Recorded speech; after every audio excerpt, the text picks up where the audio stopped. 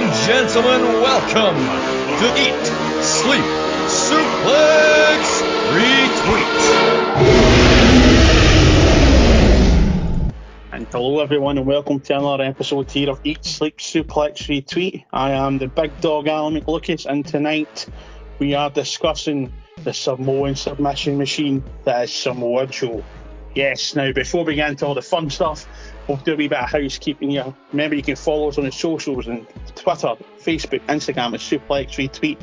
You can follow us on YouTube as well, Eat, Sleep, Suplex, Retweet, as well as the website eatsleepsuplexretweet.com. And also, we're on all good podcasting sites such as iTunes, Spotify, and Podbean. Now on to the good stuff. Now, we're big fans here at Eat, Sleep, Suplex, Retweet of Samoa Joe. But the two biggest fans are probably here right now. It's myself and it's the boss man, Stephen Wilson. Stephen, how you doing, mate? Yeah, I'm good, man. How are you? I'm good. So it's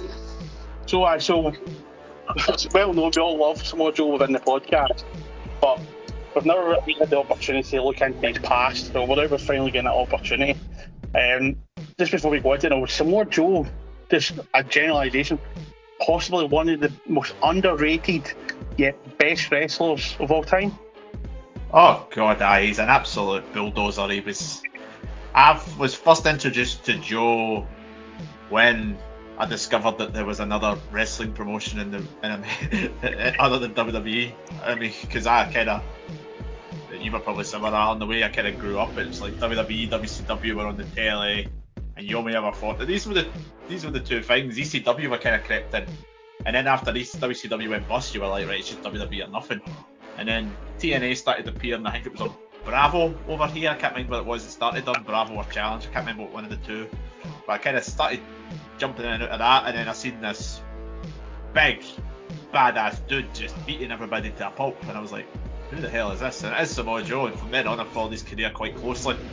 Through TNA, I've watched some of his stuff before TNA, and obviously he's running the last 6-7 years as part of the WWE NXT brands. So yeah, but I've always thought that he could have done so much more, but obviously we'll discuss that. Yeah, absolutely. I mean, like, just something I loved about Samoa Joe, being a big guy that I am, seeing a guy of his size and stature move around like a cat, and he can keep up with these high flyers for pace, speed. He can also he's got the whole package. He's got absolutely everything, and he's just monumentally superb. I mean, when we do eventually get around to doing our Mount Rushmore TNA, he will, I think, definitely be on it. I think if somebody doesn't put him on it, then they're getting shocked from the show, because there's no chance that man can't be on it. I mean, he's absolutely incredible. And you say he's had such a stellar career. So let's go on to look at that. I mean, the thing is as well, I thought Samoa Joe was actually a lot older than he actually is. He's just turned, as of recording, he's just off a week short of his 43rd birthday. And he's been round the block for about 20 years. It just shows how good a talent he was that he broke in to mainstream wrestling at such a young age. And contrary to some beliefs as well, he's not actually Samoan. He's from George County, California. So it's not like the old joke going, there's two Samoans called Joe. It's like, no, really, Roman Reigns is the only actual Samoan Joe. He's just an imposter. But yeah, it was you kind of think, see, because he's been around so long, you kind of think, yeah, he's been when he broke in, maybe 40s, maybe in his late 40s, but yeah, no, he's only in his early 40s, so it kind of shows, because when he broke into kind of Ring of Honor, I mean, 20 years ago, kind of he brought into Ring of Honor, so he would have been 23, 22. He was champion at the age of 24, 25, he broke into TNA roughly when he was about 26, 27. So to be that good at that age, I mean, there's not many that can do it, and he did it very, very well. Absolutely. I mean, people talk about just now, like MJF and AEW being like 20, 21 when he signed to the company, and obviously now arguably it's a bit easier because there's a lot more companies. But as you said at the start of this thing, after ECW and WCW went, as far as we knew over here in the UK, it was just literally WWE. And then to find out, there's these other companies, and they're producing all these incredible stars like Samoa Joe. It's absolutely fantastic. And he actually had a match on WWE, actually, Samoa Joe, very early on in his career. Did he? Yeah. February 2001, he was on the 80th episode of WWF Jacked. Don't know how much you remember of that show, Alan. Not many people do remember much. I don't even know if it's on the network, Jacked. But he lost to one S.A. Rios on that show. Yeah, that was S.A. Rios had been running solo, I think, at that point for a couple of months because Lita had broke off. She was with the Hardy Boys. He was just kind of, I guess S.A. Rios was just pretty much on his way out. I don't think he was going to be there for much too longer, but yeah, it's one of the examples because there's ones like AJ Styles fought in Velocity. So did there's a match that Brian Danielson, he took on John Cena in Velocity one time. That video where John Cena's wearing the pure yellow, jean pants things. It looks absolutely stupid. Yeah, I mean, you think of some of the other wrestlers, I can think of something like Christopher Daniels as well. He was on one of the shows. It's mental. I mean, it's great that TNA gave a lot of these guys their start to becoming mainstream stars. But we'll go into TNA shortly. But as we all know, Joe's had a huge impact, no pun intended, within the indie circuit in the United States and also over in Europe. But really, where he made his name firstly, Ring of Honor. As well as that, I mean, he is an original Ring of Honor. There's no many still active that I can actually say that. But, he signed and he made his debut at Glory of Honor against one Christopher Daniels. He was Christopher Daniels, a hired assassin. Apologies. So, yeah, and he does look like a hitman. See, you put him in a suit, especially you think about like Main Event Mafia further on in TNA. He's quite an intimidating figure in a suit. He does look like a mob hitman, doesn't he? Yeah, I could kind of see that. I mean, yeah, Daniels. I mean, he's a guy. You could probably do a show on Christopher Daniels. There's that much information on him. So great stuff going on there. But yeah, Joe was kind of. I mean, I think you think of Ring of Honor originals. Yeah, actually, you mentioned, Alan, that there are not a lot of them very much active, but the big ones are still in there. You've got the likes of Daniels is still active in some way. He's kind of doing the New Japan Strong stuff. Brian Danielson, he was synonymous with that company for so long. A guy who, in the last few months has resurrected himself in CM Punk. He was a big part of the early Ring of Honor, and another guy you would think of as Joe, because Ring of Honor kind of just gave him the chance, because as we mentioned earlier on, he's not your typical big man. At that particular time, we were used to seeing likes of, I'm thinking of guys at that time like Mark Henry at that particular point in time. There was guys like Big Show type of thing. They were the ones you kind of focused on. Undertaker, Kane. But Joe had something that they didn't have, and it was the fact of he could slap you and it would hurt like feck. He would then choke you out. You think, I'm going to go to the top rope to try and beat you. No, quick kick. It's just like he's got, especially, he still does today, but especially in his early career, he had every box ticked for what an all-rounder wrestler should have. And I think that's what made him such a enticing prospect, especially for the company at that time like Ring of Honor. They were starting up, they wanted to be the alternative because there wasn't many. I mean, Ring of Honor started before TNA was a thing, so or maybe around about the same time kind of thing. So they wanted to kind of be that kind of grungy type of pure style wrestling, and to bring in a guy like Joe, he's that type of attraction, combined with the likes of, you got Brian Danielson, at that time Nigel McGuinness as well. There was so many different aspects of it that created such a good roster. Yeah, absolutely. I mean, just I've taken a wee note on his highlights on Ring of Honor now. No doubt there'll be lots I've missed, right? But just in a quick synopsis. So he was the longest reigning world champion. He won it in March 2003, held it till December 26, 2004, but he actually dropped it to one Austin Aries, which nowadays is kind of poor taste, considering his character, but considering you can't deny he is a phenomenal wrestler. He's had a credible rival with CM Punk, and his second match with CM Punk was the first match in the United States to ever get a 5-star rating from Uncle Dave. Yeah, that is 2004 is. I mean, everybody talks about big things in Ring of Honor. They mentioned the Summer of Punk, for example, was something. I can't mind if it was the year after this one. I can't exactly remember off the top of my head what the year of Punk was. But 2004 was the year of Joe in this company. I mean, the matches he was having, he was putting on classic after classic, you know, anytime he's sitting in a show. The Punk stuff is great because anybody who loves good quality wrestling needs to try and go out and find. I can't. I mean, obviously, I don't know what the situation is going to be with Ring of Honor streaming. I've never used it, so I don't know what the catalogue is on that one.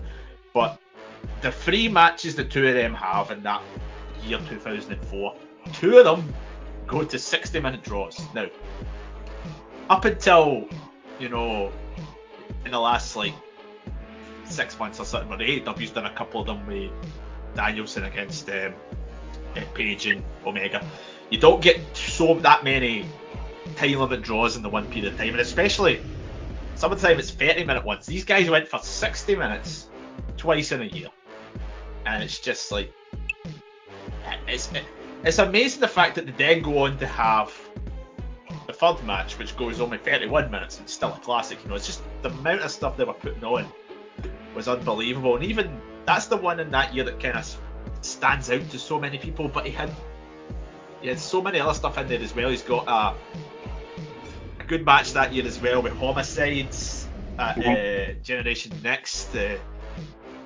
Alan, and obviously you're familiar with TNA, but a lot of the guys who see Homicide when he was in TNA, when he was with Hernandez, don't kind of appreciate the full aspect of what that guy could do. I mean, TNA was only a fraction of what he was capable of. When he was in Ring of Honor, they gave him a bit more free rein to kind of go with it.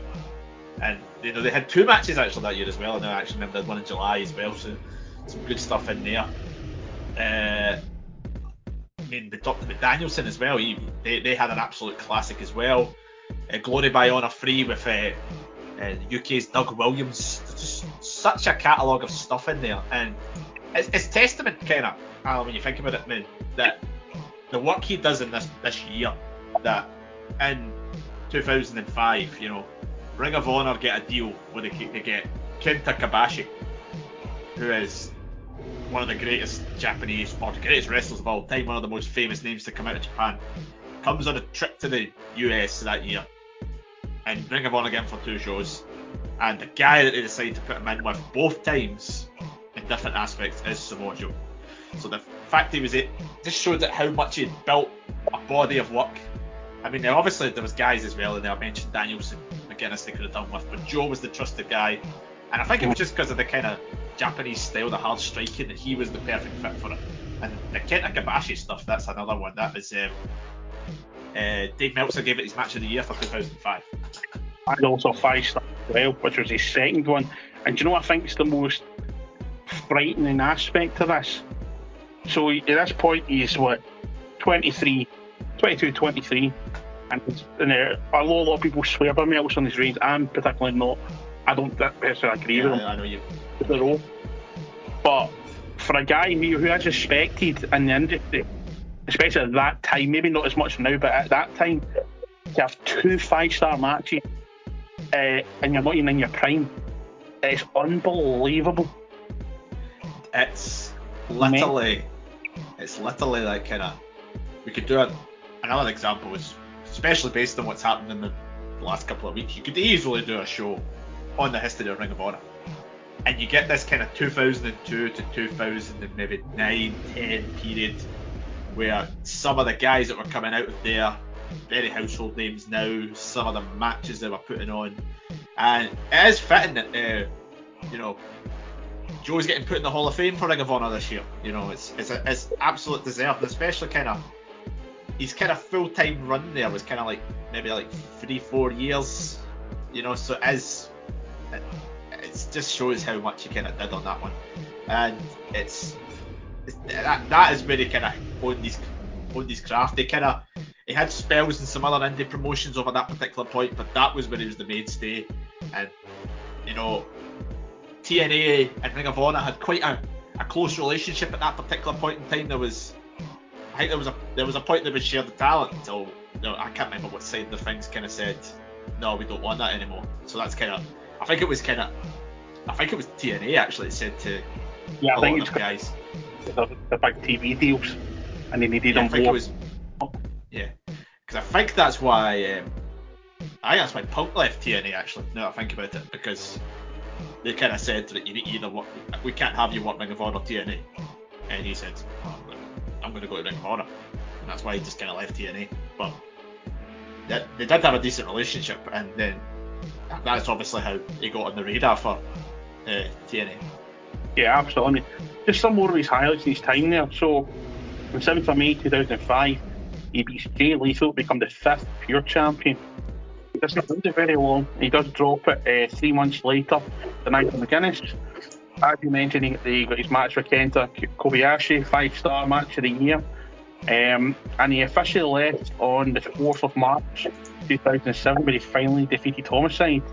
But he did come back for one night only to defeat one other than Tyler Black on the 22nd of November 2008.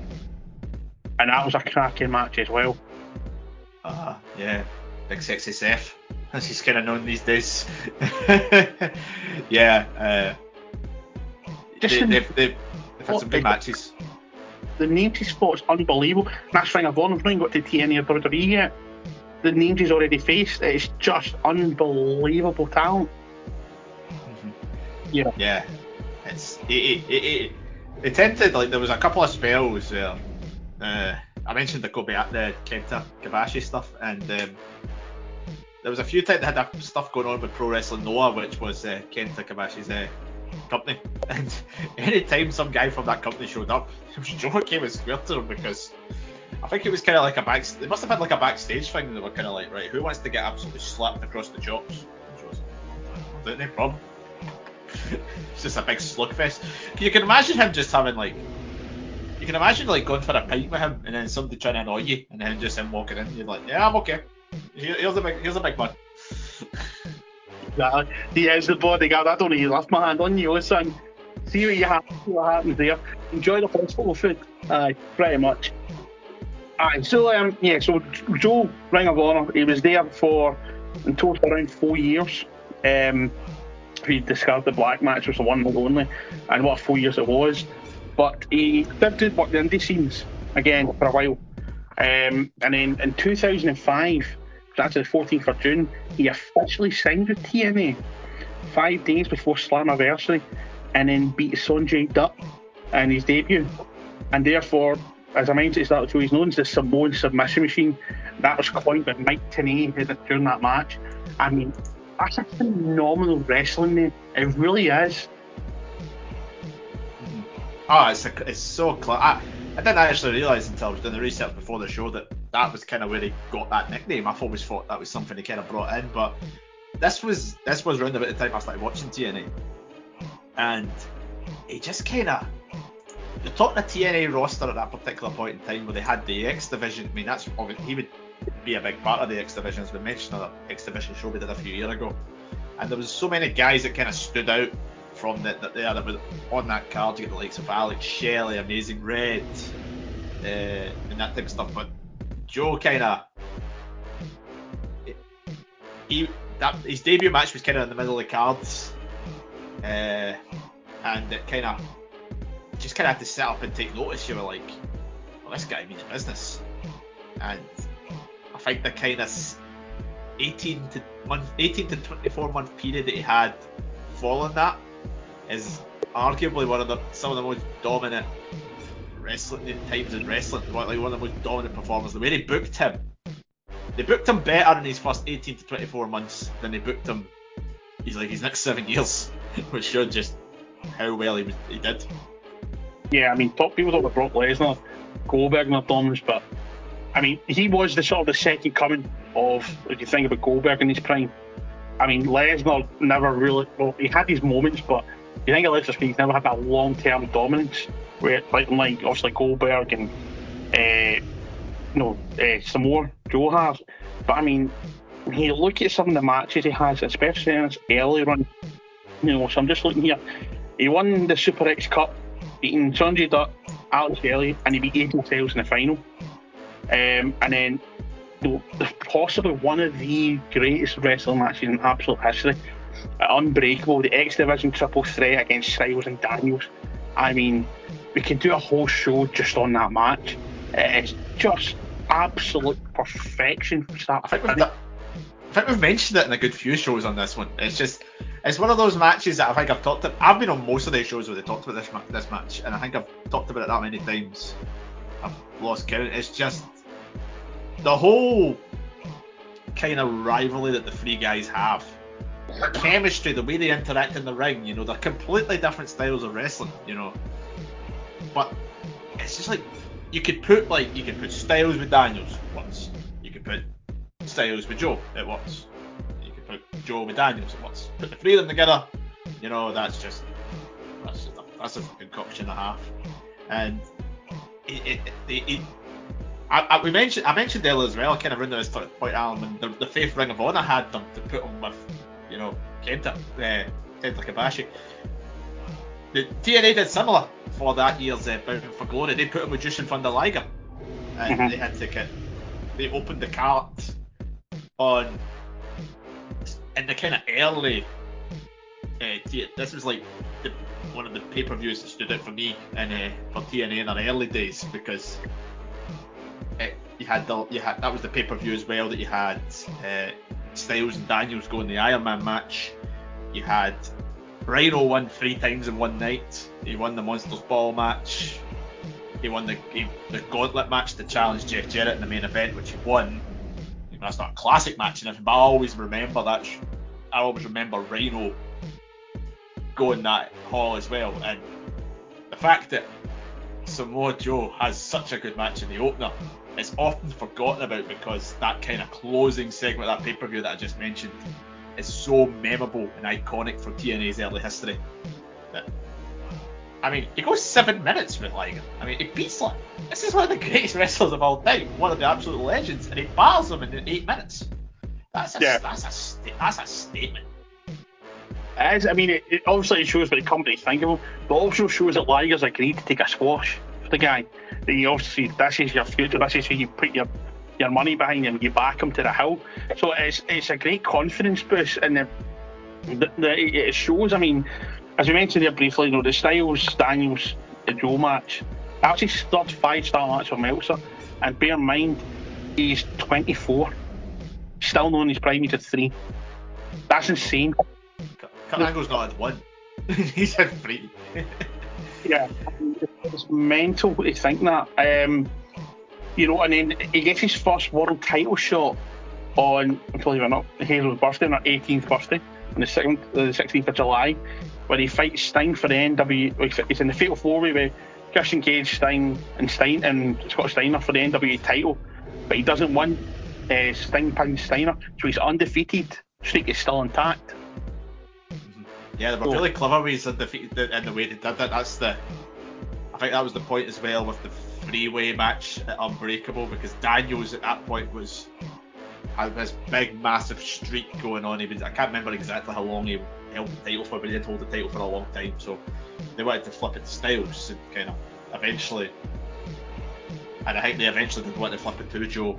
So kind of that was the way they went with it.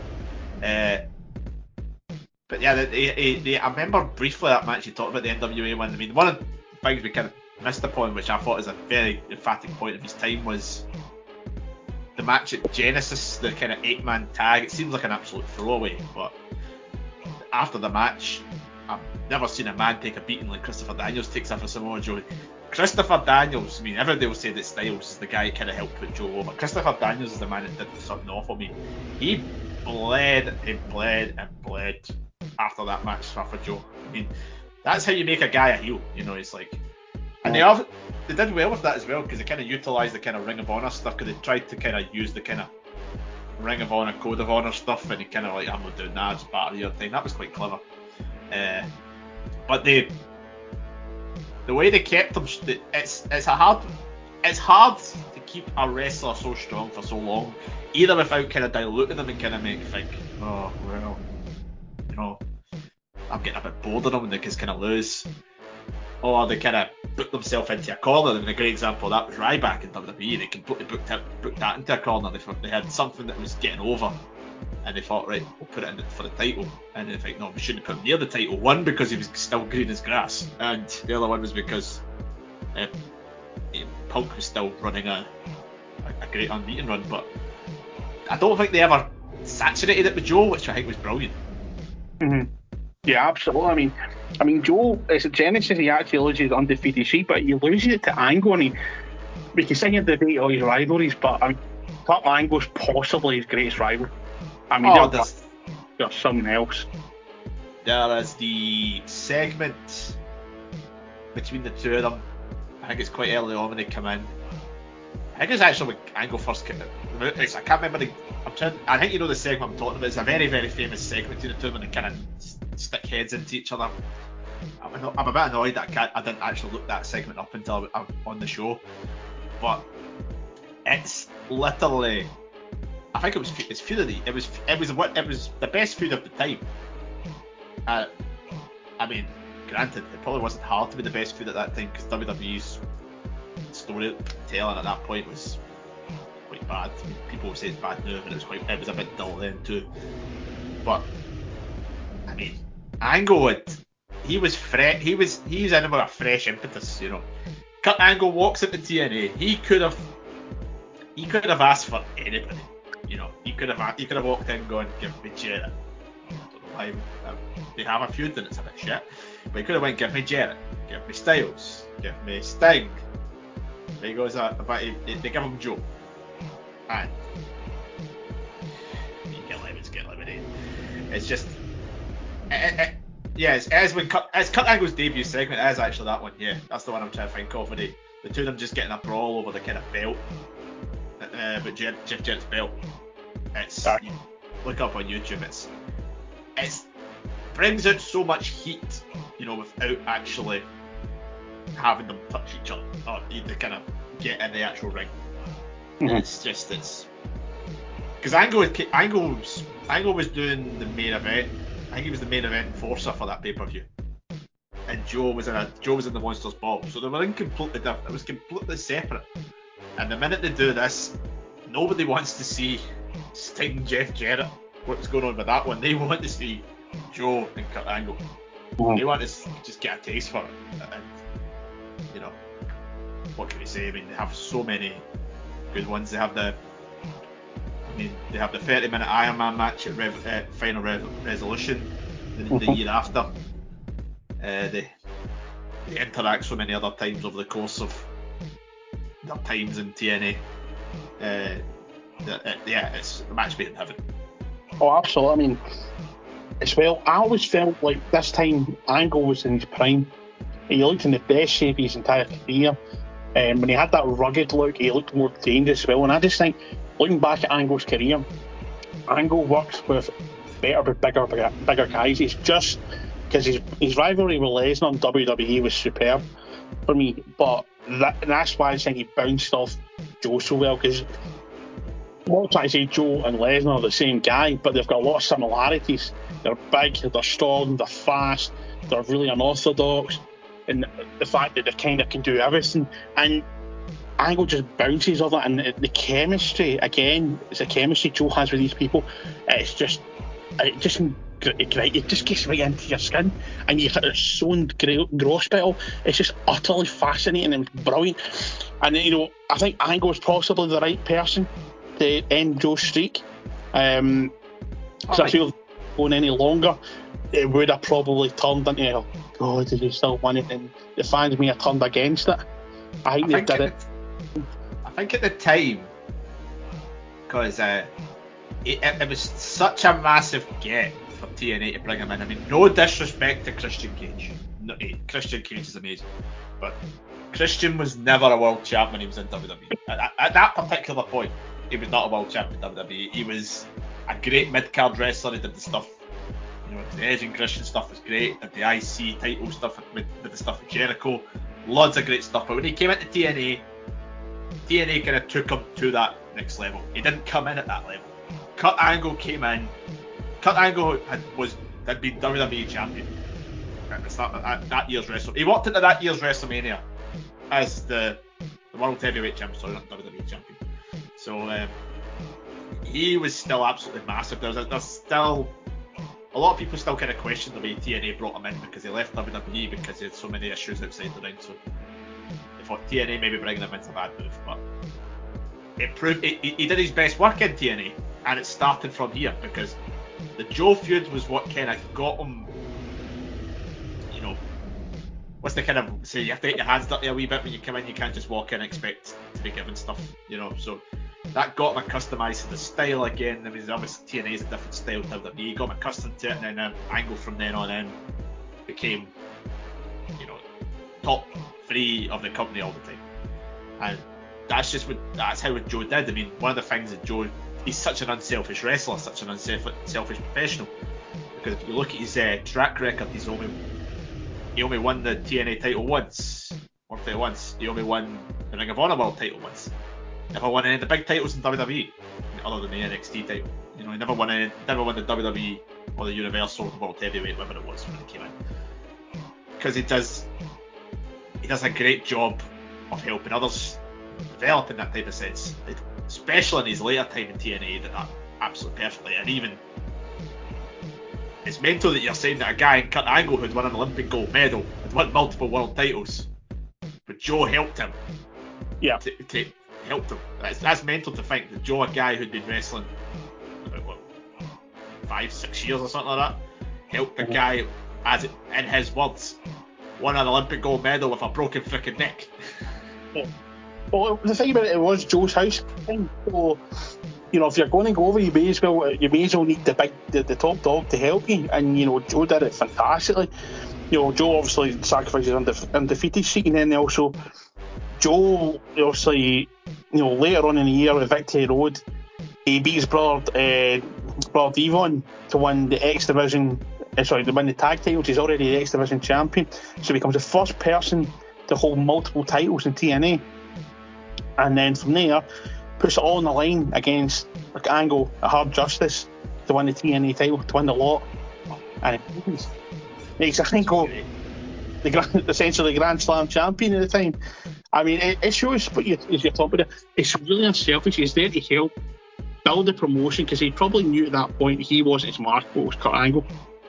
So if we're going to have the company grow, put everything in him and let him go, and I'll be there to support him. And you're right, he's exceptionally unselfish. He's absolutely incredible talent.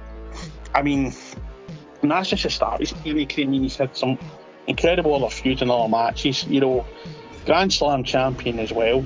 And you know, the list is just keep going on. But he's also been like one of the things I loved about Joe was he was in the Main Event Mafia. I love that faction. I mean, I love it. The thing that was crap in this, I'm gonna be brutal. I like the Main Event Mafia. I thought the Main Event Mafia was a great use of these kind of guys. I think it was what WCW would have loved to have done with the U Blood Millionaires Club thing. They would have loved to have had something that worked like that. But you know, they went bust less than a year later. But I thought Joe getting into the Mafia was a bit iffy because he kind of they literally took him out. You know, they took him out, and he comes back and he's sporting this mad, stupid kind of tribal face paint. It's like, I'm gonna beat up everybody. I'm gonna get such revenge on all the guys who took me out. Or so you think? And this was also one of the first times he starts changing his hairdo. When he's in WWE, I think he changes his hairdo every 6 months. Because he buzzes it and then he get that stupid ponytail thing, you know, and then he cuts it again, you know, that's just me going off that tangent. But yeah, he had a bit of a different streak to him at this point in time. They gave him Taz I remember giving Taz. There was this whole big thing about who was going to come out and help him. And then Taz was quite cool because there is such similarities between him and Taz. Because Taz was this kind of, I mean, obviously, size differences, but Taz had all the different, could choke you out from anywhere, could chuck you about, you know. Granted, Taz didn't have the athleticism and the speed across the ring at times that Joe kind of had, but he was still a great hand. So I thought that was a good match to kind of have. But initially, I didn't get him being in the Mafia. I didn't really think. I thought they could have kept him out of that. I didn't think that was the best move in the world. I think they could have worked differently. I think they could have still had him with Taz without him being in the Mafia. Because at the point I think he was coming in, that the Mafia was kind of starting to fall apart. Because this was it. Sting and Angle were fighting over who was going to be the leader. They started bringing in all these people like that. You know, that person from the reality TV show, that Jenna Maresca, whatever her name was. I can't remember who. She was Kevin Nash's valet. I know you're talking about. I can't remember her name. Yeah, she just didn't. She should not have been there. I mean, also, I'm sure the main event Mafia is the reason why we got Jackson Riker as a wrestler. I mean, because I'm sure he was Angle's bodyguard at that point. Or am I thinking something else? I'm sure he was Angle's bodyguard, Jackson Riker. That's how he initially came in. So at that particular point, it's like, maybe we could have done with that. But yeah, the Mafia was great. The comeback Mafia, I thought, could have been absolutely amazing. Because they had, I watched a video of it actually. It came up on my Facebook timeline yesterday.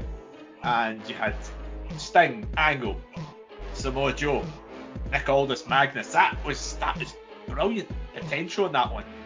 I remember Golden because you had to be a world champion. He hadn't been world champion yet, but that was them solidifying. He's the guy now. This is the guy who's going to go.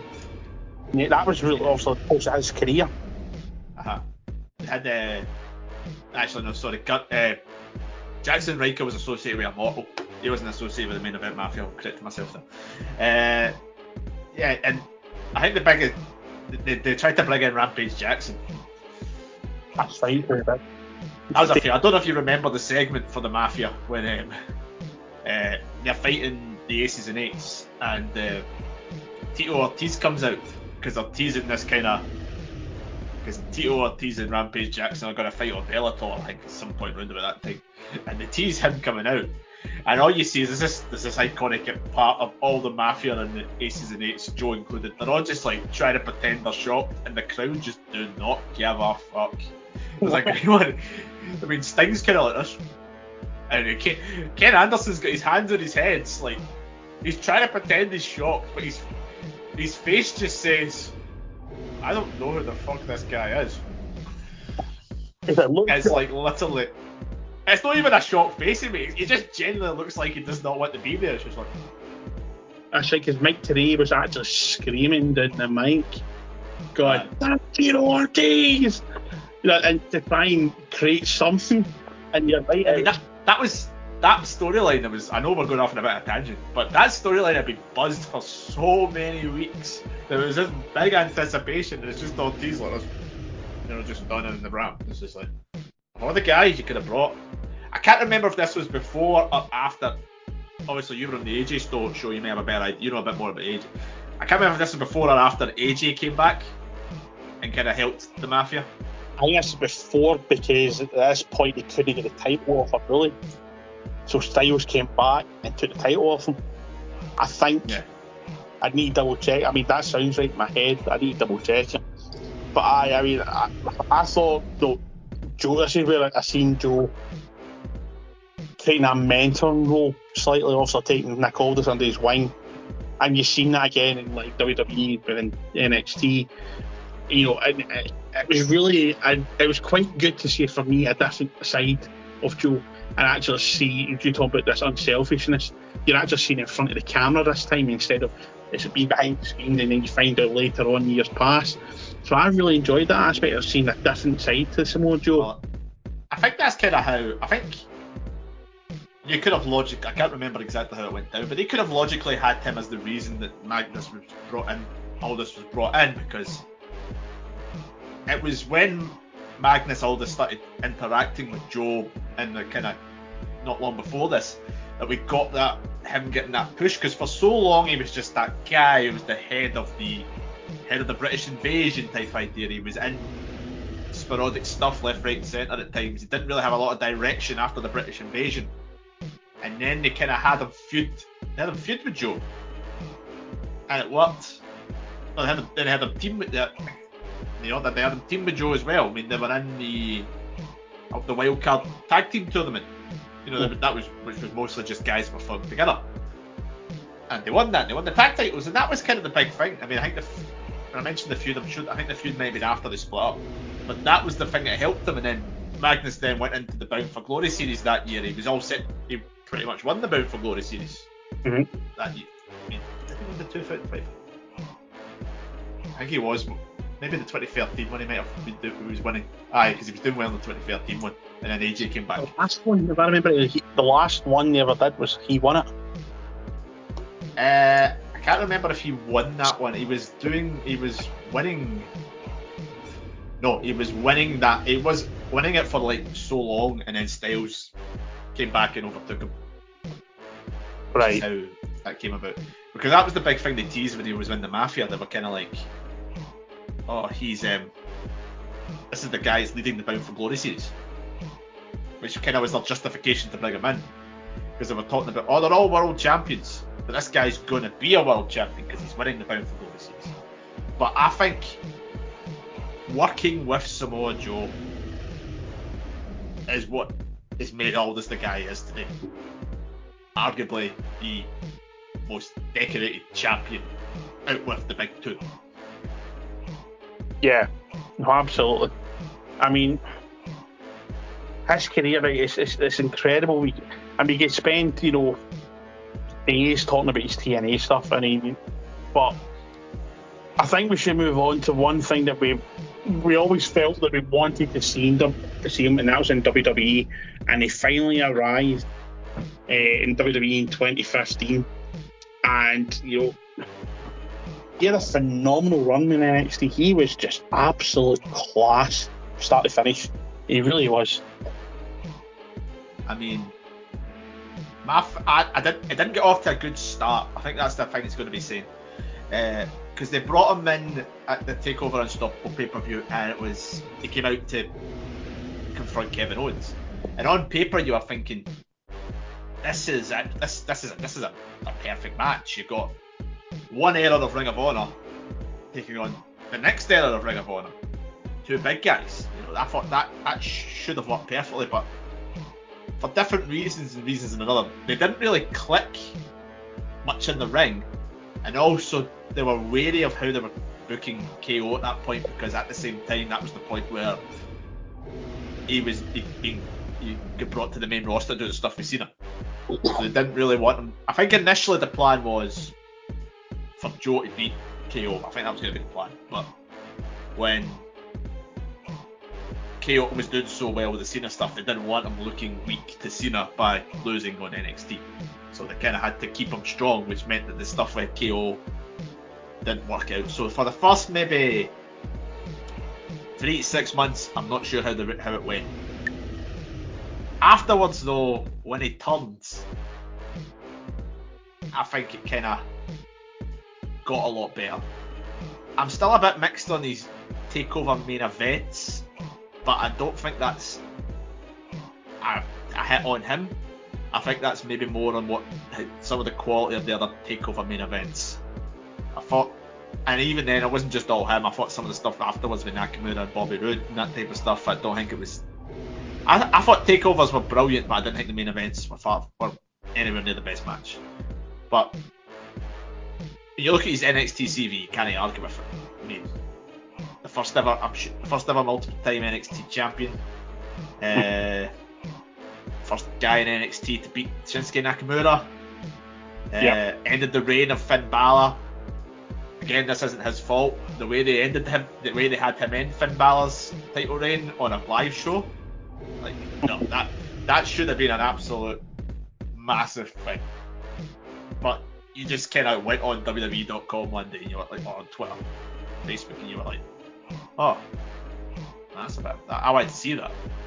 But it's just, I think it suited him more. I think it kind of, and also when he's a heel, his music in WWE suited him so much better. So just the absolute. See when that song comes on when you're in like a pub or something like that, and you're walking to the bar, you just want to swagger up to the bar. Can't help your head, and you end up shouting out. You start going, Joe, Joe, Joe, Joe. You can't help but do it. You really can't. And then obviously as well in your head you're also saying, Joe's gonna kill you. I mean, it just works for the theme. And you can't help but take it, keep it in your head. Oh, it's a banger of theme tunes. His TNA theme tune was quite good as well. It was intimidating. You kind of got the presence of violence with his TNA theme tune as well. I always remember the first time I heard it, the start, when you hear like the oboe playing, and you're just like, it's this, and then you hear it kick in, the beat kick, and you're like, oh, this is kind of like gangster, but also like Hitman. Like it was quite a daunting thing. You're sitting there going, oof, this is a wee bit different, aye.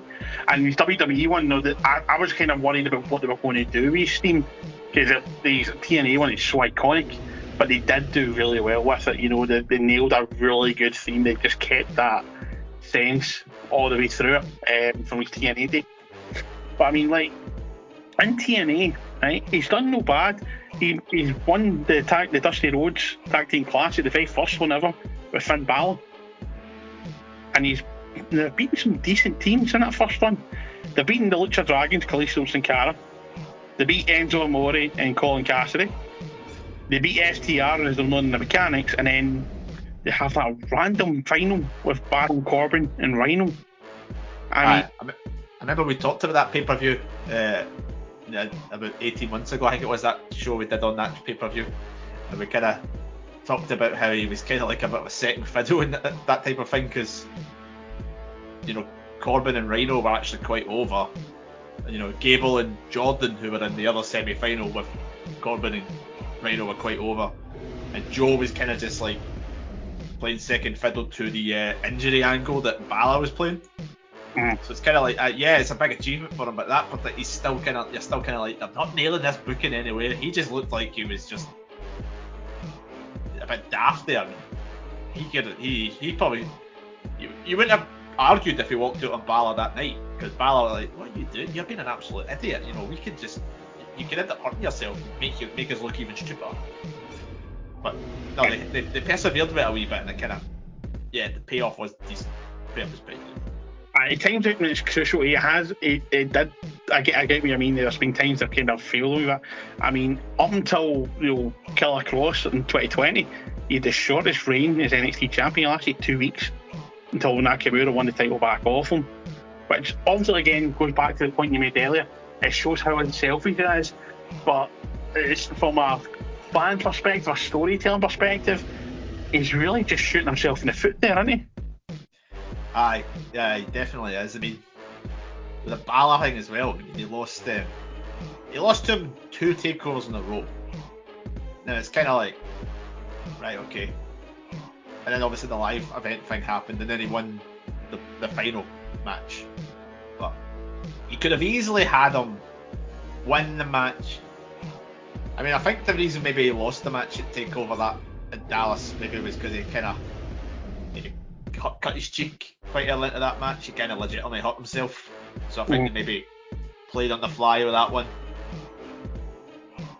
I'm not 100% sure, which is maybe explains why, like 3 weeks later on a live show, he actually does win the title. So maybe I'm being a bit harsh in that regards to it, but at the time I still thought the pacing of this is all a bit iffy. They can kind of go with it, and then he gets the title and he pretty much loses it right away as well, and then wins it back. It felt like a really flip-flop. I mean, you could have built the brand round Joe as champion very easily, but I think he was just unlucky, because that was the point Nakamura came in, and Nakamura was like a steam train in NXT. He was literally just like full speed ahead. Yeah, he's too good, too big for this brand right off the bat. So I think he was just unlucky with that aspect of it. Because as you mentioned, they did have, because you mentioned the reign was so short. It's just like, it's a shame. It's a shame because he's had these reigns, and you feel like nothing's really came of any of the 3 of them that he ends up having. Yeah. I mean, that's one school of thought. I can totally see where you come from. But there's another school of thought, just thinking about it. During this time frame, this is possibly the strongest NXT roster in history. You're talking Kevin Owens, Samoa Joe, Nakamura, Balor. You've got STR, you've got Baron Corbin, who is a wrecking machine at this point. That's just to name a few. That's an incredible solid lineup, and every one of them, bar possibly sadly Joe, went on in the main roster and have fully established themselves. You know what I mean? I know. He's the only one, obviously. We'll talk about that in a wee bit, but they're all established names, all main eventers, or being in the main event, or solid mid-carders to help me elevate people. And really, when you look back at that time, you can kind of understand why it would be a choppy change, because the Raw, it's a bit like, I don't think it's quite like AEW right now, where it's so oversaturated, top-heavy, top faces, guys that all should be the face of the company. And when you get to a point, half of them are going to have to go because there's just no time for them. But NXT was on that borderline, possibly at that point, because they did have too many people and they had to start moving them. I think the thing with Joe as well that he's unlucky about, I mean, this is no disrespect to him, but he was one of the kind of first big names coming in from out with WWE. So, I mean, other than AJ's kid. And he was before AJ actually. He was before AJ Styles. AJ Styles was the year after. Because, you had the likes of maybe Zayn, Owens, Balor, Neville, etc. But they were kind of from the indies. And to a bigger audience, maybe who didn't. I mean, the way some people reacted to CM Punk coming out with his old Ring of Honor theme tune shows there is that amount of fans out there, but maybe they don't quite know about that kind of Ring of Honor stuff. I mean, obviously they get a good reaction from the hardcore fans, but transitioning to the main roster, if they didn't watch NXT, they maybe less know about them. Joe was kind of the first guy in that aspect, kind of the older kind of guy came in. So, there was him. I mean, Nakamura, you maybe could put Nakamura in that in, but he was kind of, again, Japan, less of a known to the kind of people who maybe just watch the main roster. So, Joe would have been a name they kind of knew about that. After him, Austin Aries, Eric Young, they type of guys. But they all seem to kind of suffer a similar kind of fate at times. I mean, because the thing with Joe kind of was he was at a level, the other guys kind of were coming up the way, so they were going in the one that Joe was kind of there already, so he was kind of just trying to keep. Essentially, he was trying to keep his spot because he was good enough to keep his spot, but it's like in football where you have the veteran striker who's been there for so long, and then this new talent comes through and just kind of, completely kind of tries to get them out the way, and they're just trying to keep the spot there. It's maybe not the best analogy, but it's kind of a similar idea. He's great at what he does, but at the same time, he's got less years in the tank, arguably, than other guys. Yeah. So it's kind of like, right, it's a different feeling. And he's already built the reputation up while the other guys are kind of coming from the bottom up. If you get where I'm coming from? Yeah, no, absolutely. I mean, he's 36 when he signed for TNA, so I'd probably say round about this point, obviously not looking at it now, but if you go back to that time, he's at the end of his career. Nowadays, guys are going to their mid-40s now. But back then, 7-8 years ago, you'd have said, you're coming towards the end. There's you don't have much left in the tank. So yeah, I totally get what you're saying there. And sadly, it seems to have been that way because, as we mentioned previously there, his body did start to go on him a wee bit once he hit the main roster. I mean, he went up to the main roster in 2017, and he just seemed to get hit with everything wrong with him at the one time. Oh, such bad luck. I mean, you talk about kind of this kind of so many unfortunate circumstances kind of surrounded a lot of his stuff related to the main roster. There was the thing very early on in his WWE run, I think it was before he got the main call-up, but when he did a dark match with Tyson Kidd. Hits Tyson Kidd with the Muscle Buster. Tyson Kidd unfortunately gets a really serious injury. It can happen. Tyson Kidd's obviously never wrestled again. So that leads to him losing the Muscle Buster. And the Muscle Buster, we've not talked about the Muscle Buster too much in detail, but that as a finisher is an absolute devastating finisher. So powerfully done. It looks like it genuinely hurts. So to not have that kind of takes something out of his arsenal. So he's still great, but he's missing that big. I always thought he was missing that big power move to do something. He would always choke them out, but I don't think he had something that he could have used that could have pinned them without that. He started using that Uranage type move in the corner, which is a great move to use in the match, but it's not a finish. Then when he kind of gets the call up, the angle where he gets called up, where he's helping Triple H attack Seth Rollins gets an injury from it that nearly rules Seth Rollins out of Mania. So he's initially that's his. I mean, we know that Vince McMahon, to his flaws, is a very impressionable man. So he sees this guy come up and takes out one of his star men by obviously complete accident. It happens. Rollins gets his knee caught. I think he's getting the choke from behind and Rollins just gets his knee caught. It can happen. We see that in football as well. People just get their feet caught in the turf, their knees caught in the turf, they just fall. But you know what Vince can be like sometimes. He's also then without a WrestleMania program coming out of that as well. So kind of when that's all said and done, he's kind of floating about. Because I think the point as well is the injury to Rollins meant he was meant to have the stuff with Rollins. I think he was meant to have a match with Rollins in between. But as a result, they keep Rollins wrapped in cotton wool for WrestleMania. So I think for maybe the first, maybe 6 months or so, it just feels like I'm genuinely worried about. See if that 6 months happened now, you'd be genuinely worried for him that he wouldn't make the year and he would just get absolutely panned. Aye, no, absolutely. I mean, things did sort of look like it was going to pick up. I mean, he did win the Fatal 4-Way Extreme Rules against Balor, Reigns and Wyatt. And we got finally the match a lot of people wanted. I mean, as I mentioned earlier on, I thought there was a lot of similarities between Joe and Lesnar, and we were finally going to get the match, and they creatively named Great Balls of Fire pay-per-view. But by God, did that not deliver? That was it was really disappointing. I don't want to say garbage.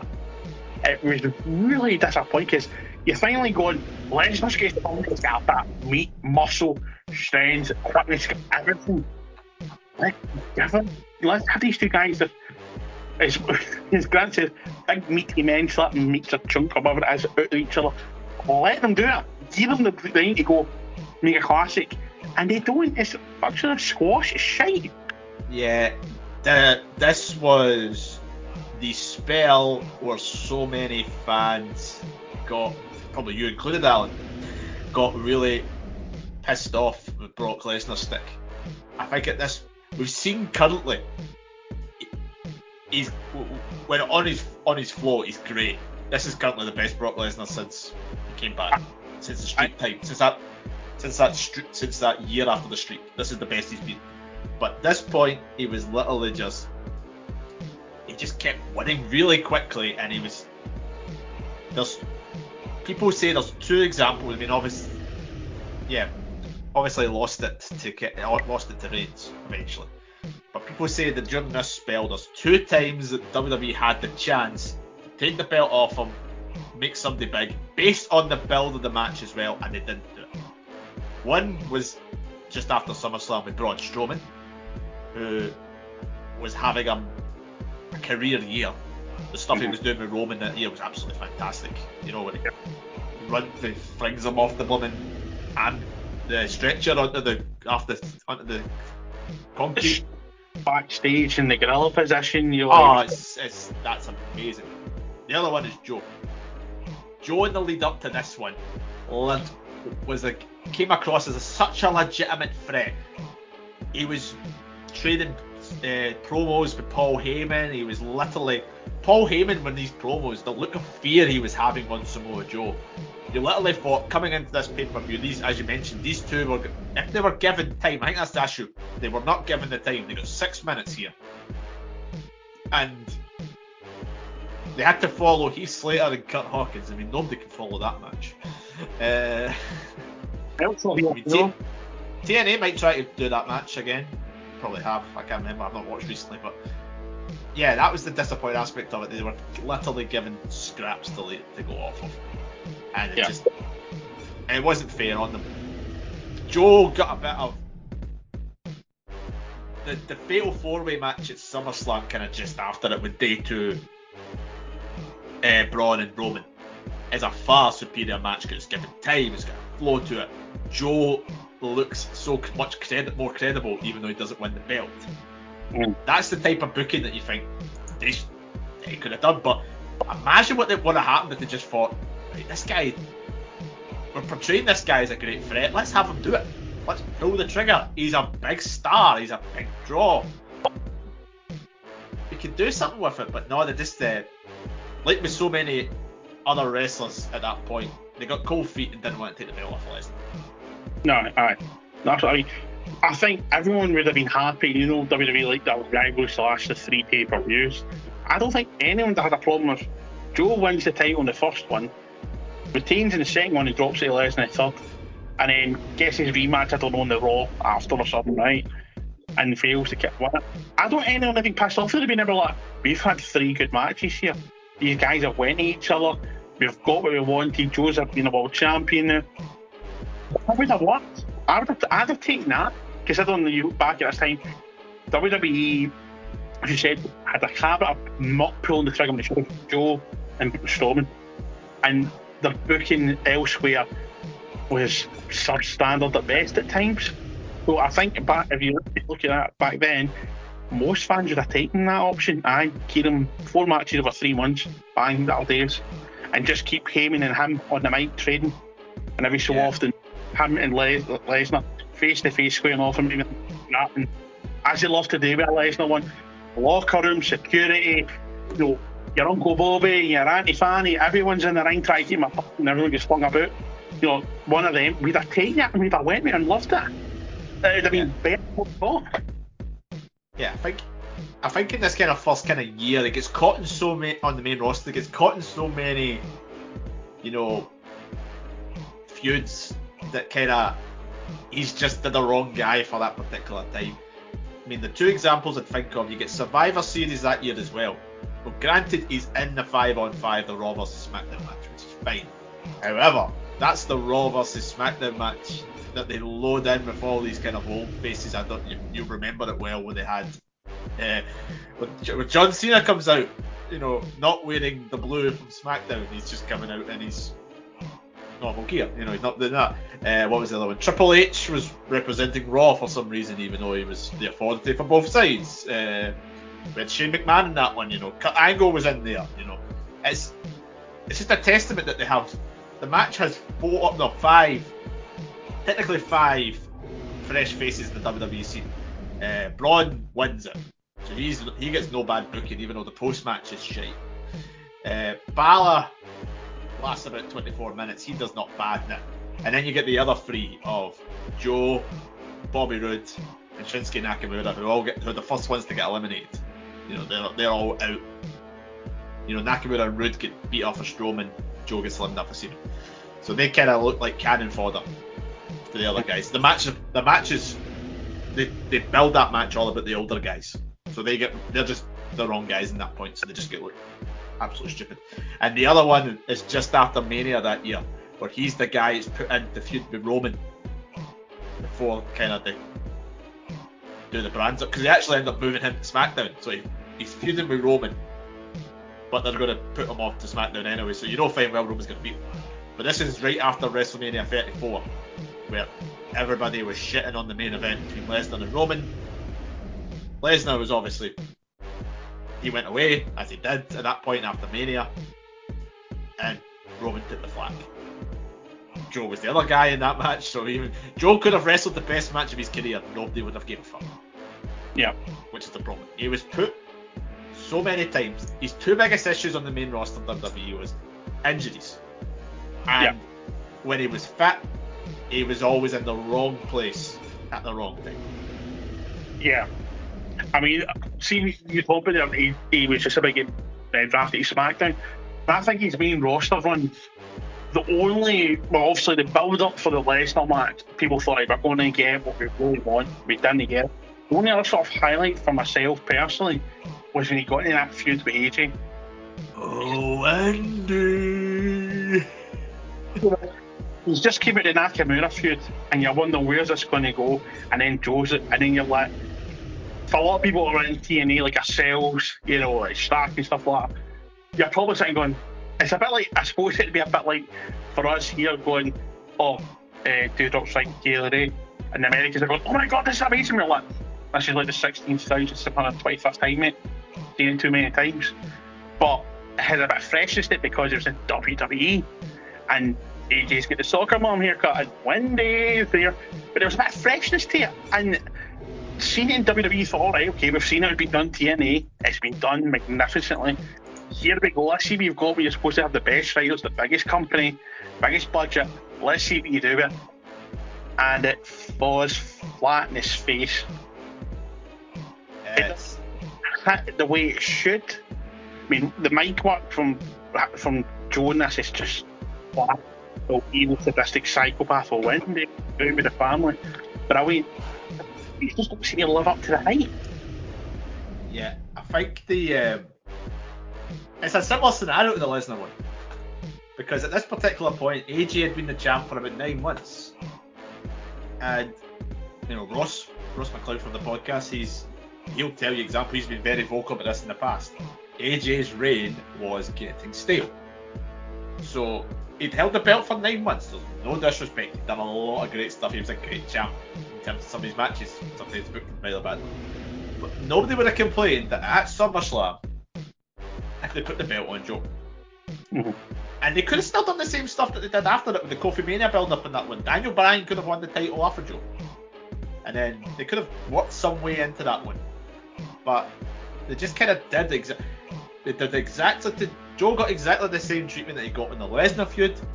And he also got the same treatment that Nakamura got just before that, because Nakamura had 3 matches with Styles, lost them all. Joe was similar. He had 3 matches with him, lost them all. Technically, you know, he won the match in SummerSlam, but he won it by DQ. He never won the title at any particular point in time. That was the kind of thing. And he was very much in a cycle at that point, because the year before, like we mentioned the year before, Great Balls of Fire, Survivor Series. This particular one, you know, comes off the AJ feud, goes into Team SmackDown at Survivor Series, gets eliminated in less than a minute by Drew. I mean, great. Drew's getting a great push, good on him. But at the expense of Joe. I mean, the other guys in that particular team for that match that they could have had, maybe Jeff Hardy could have took it. Jeff Hardy, The Miz, Shane McMahon, and Rey Mysterio. Any of those guys. Jeff Hardy could take a big Claymore and look absolutely amazing. He would do like 10 flips, do a wee dance, you know, while his brothers get beat up. But no, yeah, he was in a cycle. He was in a rut. I mean, granted, I think his best main roster moment does come just after that. We talk about his work on the mic. Leading up to the Chamber in 2019, you remember that, you see it quite a lot, that promo he comes out and just absolutely berates all the guys. And he has the dig at Jeff Hardy, but he's out. That is one of the best promos on the main roster in recent years. Some of the stuff he does not give a feck who he insults, because we missed out that part in TNA where he was meant to team with Kevin Nash and Scott Hall at the pay-per-view. I think it was turning, and Scott Hall no-shows, and he blaze into Scott Hall while his best pal's just standing in the corner like, I'm going to absolutely knock you out when we go back. Yeah, aye. Some of the work he does on the mic is good. He's the Ali feud he has around about this time as well had some promise. I think they could have actually done a lot more with that one. But you started to put Ali up, because Ali at this point he'd just been moved from 205 Live, and he had this whole blue light RoboCop thing and gimmick going, and it was actually kind of working. And then obviously Ali eliminates him from the Rumble, but he also tried to push him to get to the bigger spot, but as you said, it didn't quite work off. I mean, but I suppose in hindsight it kind of did as well, because although we get Kofi Mania was never meant to happen. It was going to be Ali Mania, because Ali exactly. That was the thing. They pushed Ali for legitimate reasons, and as again, Joe was unselfish. He was helping Ali because Ali just came in. But the other guys we talked about, Brock and AJ, very established. They could have took the loss. They could have took it.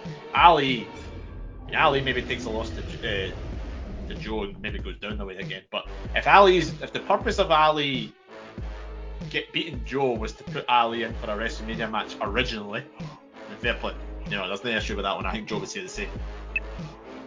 I mean, do you think, looking back at his career, his own selfishness has truly shot him in the foot at times? Probably has, because he could have been a multiple-time world champion, especially in TNA. You look at how many times Jeff Jarrett won the belt in TNA. Come on. I'd rather not. Exactly. So he could have won that belt at least 2 or 3 times. There's so many guys like that in wrestling. Undertaker's quite similar. Undertaker, if you look at the length of his career, the amount of world titles he won in comparison to that is absolute. I mean, I think he's barely near. He's not even near double figures, which is something. And then you get guys like Randy Orton, Triple H, who've won so many. I want to say he's 9, but I was stand corrected. I think he's 9 times he's been world champion. But he wasn't actually. I don't even think it's 9. I'm not gonna lie. As I said, I was stand corrected. I don't want to lie. 9 sticking in my head. But yeah, absolutely. But he's also in a way a bit like Roddy Piper. Roddy Piper always said he never needed the title. Wasn't interested. He couldn't be bothered carrying him about him. That's why Piper only won the title. He wasn't interested in being world champion. See, maybe Joe's like that as well. He's not interested in being the top guy. He's happy helping and build the business and pushing through talent. That's fair enough. There's a lot of guys out there like that. But from my point of view, maybe a selfish point of view, I wish he did just kind of went, no, actually, it's time for me to have my shot, because it just was those 2 moments we're talking about, the Lesnar and AJ. It just solidifies WWE had no faith in the man, which is their mistake, because he had done so much for those titles. I think it's a thing you can maybe understand it, because again, I'm looking from a football side of things as well. See, when he's had that many injuries in the spell of time, you maybe start to think, can I rely on this guy? Not can I rely on him, because when he's in the ring he can go, but can I guarantee, do I believe that this guy's going to stay uninjured? And clearly Vince didn't think that.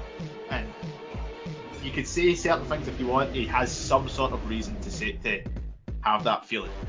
I mean, it's the same in football. If you have a striker who's done his ligaments in, every couple of years, do you trust him to be a top striker still? Probably not. That's maybe his feeling with Joe, and it's a shame, but it's a business, it's a cutthroat industry, and if that's the thing is, that's the thing. But it is a shame, because it's quite sad to think that Samoa Joe's WrestleMania moment is the fact that he was in the rain in a poncho at last year's Mania, because he wrestles. He's only had 1 match at WrestleMania, and it was the match at WrestleMania 35 with Rey Mysterio that lasts about a minute. I think Mysterio had an injury and they cut the match short. Yeah. No, it's sad saying that, but if you mentioned it, just going to the last point, as a business, and you have to look at the nuts and bolts here. And I think, especially in the last couple of years, what WWE has done, not just to Joe but to other people, has been possibly so scandalous. But Joe specifically, because as you mentioned, his best WrestleMania moment is him in a poncho in the piss and rain, right? And at this point, let's be honest, he's possibly the best commentator WWE's got. It's McAfee's I don't think he's on at this point, or if he has been on, he's been a guest commentator. No, I don't think McAfee's there. I think McAfee comes just after it. Couldn't remember if he was on at this point. Corey Graves was stale. Renee wasn't really working for a lot of people. Cole as well. They needed something, and he was just class in the commentary. Yeah, he really had you intrigued, and he's one of these guys. See when he talks, you listen. He commands respect, but see at the same time, it's not like he's really reiterating it to you, like talk to you like you will respect me. It's more when he talks, everyone just stops what they're doing and has to hear what he's saying. And the fact that they release him right after Mania, and then Triple H pulls him back, Right, and he wins the NXT title again, gets injured again, and then they release him again. All within the space. I don't know if you've read. He did an interview pretty recently. They kind of talked about it. I think the main reason they take the belt off him is he gets COVID, so they take the belt off him. But at that same time, they're deciding they're going to go into NXT UK, NXT 2.0. And I think when he knows that the 2.0 is coming, I think he kind of has a feeling himself, because you know yourself, COVID, your eyes, unless you get a case like maybe like what Keith Lee had with those complications. If you're a fit and healthy guy with COVID, you've had your jab, you've had your vaccinations, 10 days, 2 weeks, you can be back to some sort of level. So missing 2 weeks of TV, probably not the big deal. But the fact he's missing 2 weeks of TV, I mean, everybody had the feeling that he got released because of that he got stripped of the belt because of changing to the new system. And the on-screen reason was he was injured. So both of them were technically both true, both sides of the argument. But I think it was that day. See that day where guys like Road Dogg and all that type of stuff. I think this is when Regal got released as well. Or maybe Regal was just after. But I think it was the same time. But see, when you've seen all these names getting released, I was sitting there going, see if Joe makes it through the night, I'd be sure. And then what happens the next day is gone. Because it's clear that what they were doing, they were getting rid of I mentioned this on the NXT 2.0 6-month show. It's clear at that point that if they're getting rid of Triple H's guys, the obvious target is a guy that Triple H went to behind the boss's back and went, I'm bringing you back in. And that's one thing Joe could say, is like, I was the only guy who in the space of a month got sacked and rehired. Not many guys can come out and say that. Mm-hmm. And I don't think there'll be many guys who will ever say that when Vince McMahon's running WWE. Yeah. So. But it does show you what Triple H thinks of him. But at the same time, Triple H loves him. Triple H loves him. Any of ever running the company, it looks like it's going to be Nick Khan when he finally decides to pack it in, which is going to be a travesty, because I don't know, Nick Khan's probably going to try and sell it for profit to maybe Disney or something, and you're going to lose. I don't know what WWE would look like with Disney, but under Triple H, if you'd not seen what he's done with NXT, you knew that it was going to be safe. It's going to be safe hands, and it was potentially going to be future-proof, because you're star after star getting made constantly. It'd have been, and I find if he was to take over, say, then now he probably could really take it to AEW and be like, well, it's not doing anything, fucking idea, we're going to do this, and there you go, sort it, and it would make WWE a lot more competitive for your casual viewer as well, probably. But yeah, that's a story for a different time. But at this moment in time, Joe is currently unemployed, on sabbatical, retired. We don't know. What's your thoughts on Joe's future? Do you see him going to wrestle anywhere else, or do you see him potentially going to a commentary role or a manager role of some sort? I think he's still got something left in the tank. I don't know if he could do a full-time schedule. I think the way NXT was working could have worked for him. When he got initially released, I called him going to TNA, because the way TNA does the shows currently, they tape the shows so many in advance. He's got a lot of free reign to kind of do that, so he's not working as many dates. It'd suit him perfectly. Given his history in TNA, I think he's a guy who would come in. Because I think TNA's got a lot of great things going on. Don't think they have a lot of main event stars. He's a guy who would walk in and make a guy easily. Put him in there with Josh Alexander, likes of that, money. However, my feeling now, based on the events of recent weeks, AEW buying Ring of Honor, I could see him playing a big role in the Ring of Honor stuff. Because the talk is Tony Khan wants to book that himself, which is fair play, but that's a lot of work to do. I could see him having some impact in that. I don't know what. Could be wrestling, could be helping to do that, could be developing the new guys coming up, because Tony Khan wants to use that as a developmental style type of thing. So you could be doing that. He could end up, because I can't see him working the AEW schedule. I can't see him doing that. I don't think his body's got it anymore, unfortunately. and it would pain me to see him on Dark. I don't want to see him on Dark. I think he's a great case of a guy. He'd be great in that AEW system for the Ring of Honor side, I think, because he's got the tools to help that one, doesn't he? He could show up on like a couple of rampages or something like that. Could mix it up. Be good on New Japan, strong. I would love to see him stick him in the G1 for a year. Give him one run in the G1. Why not? Do it. See what happens. Put him in there with blooming Tamahiro Ishii and just watch the world crumble. They thought him in the G1. That sounds quite. That sounds quite hot. That sounds amazing. But I've got to agree with you. I think he's going to be involved some aspect of Ring of Honor. I would like to think he's going to compete with my money, maybe on more like a general manager role. Maybe act as a commissioner on screen, work behind the scenes to support Tony. That's where my money would be personally. But I think both good shout. But there's one thing is definite: he's not going back to WWE. I agree with you. Impact do not have a wealth of top stars, especially much hurt on the fact they've lost Swerve, who was regarded as one of the top stars to AEW. Which no doubt we'll enjoy him in YouTube shortly in Dark, just like Jay Lethal. So a travesty in itself, but yeah, no, I totally agree with you, mate. And I think from that point, that brings us to the end of our show. So, Stephen, thank you very much for joining me tonight and having a chat about hopefully one of the best wrestlers ever. My opinion, actually, just before we go, see me just think of the list of the wrestlers he's actually wrestled in his career. He's possibly got the best resume in history. I would maybe say Styles has got a better one. Because Styles done Ring of Honor, TNA, New Japan, WWE. I would say Styles has got the best one for it than him. Yeah, I would maybe go. Styles has done them all. I would say Styles has got the best one.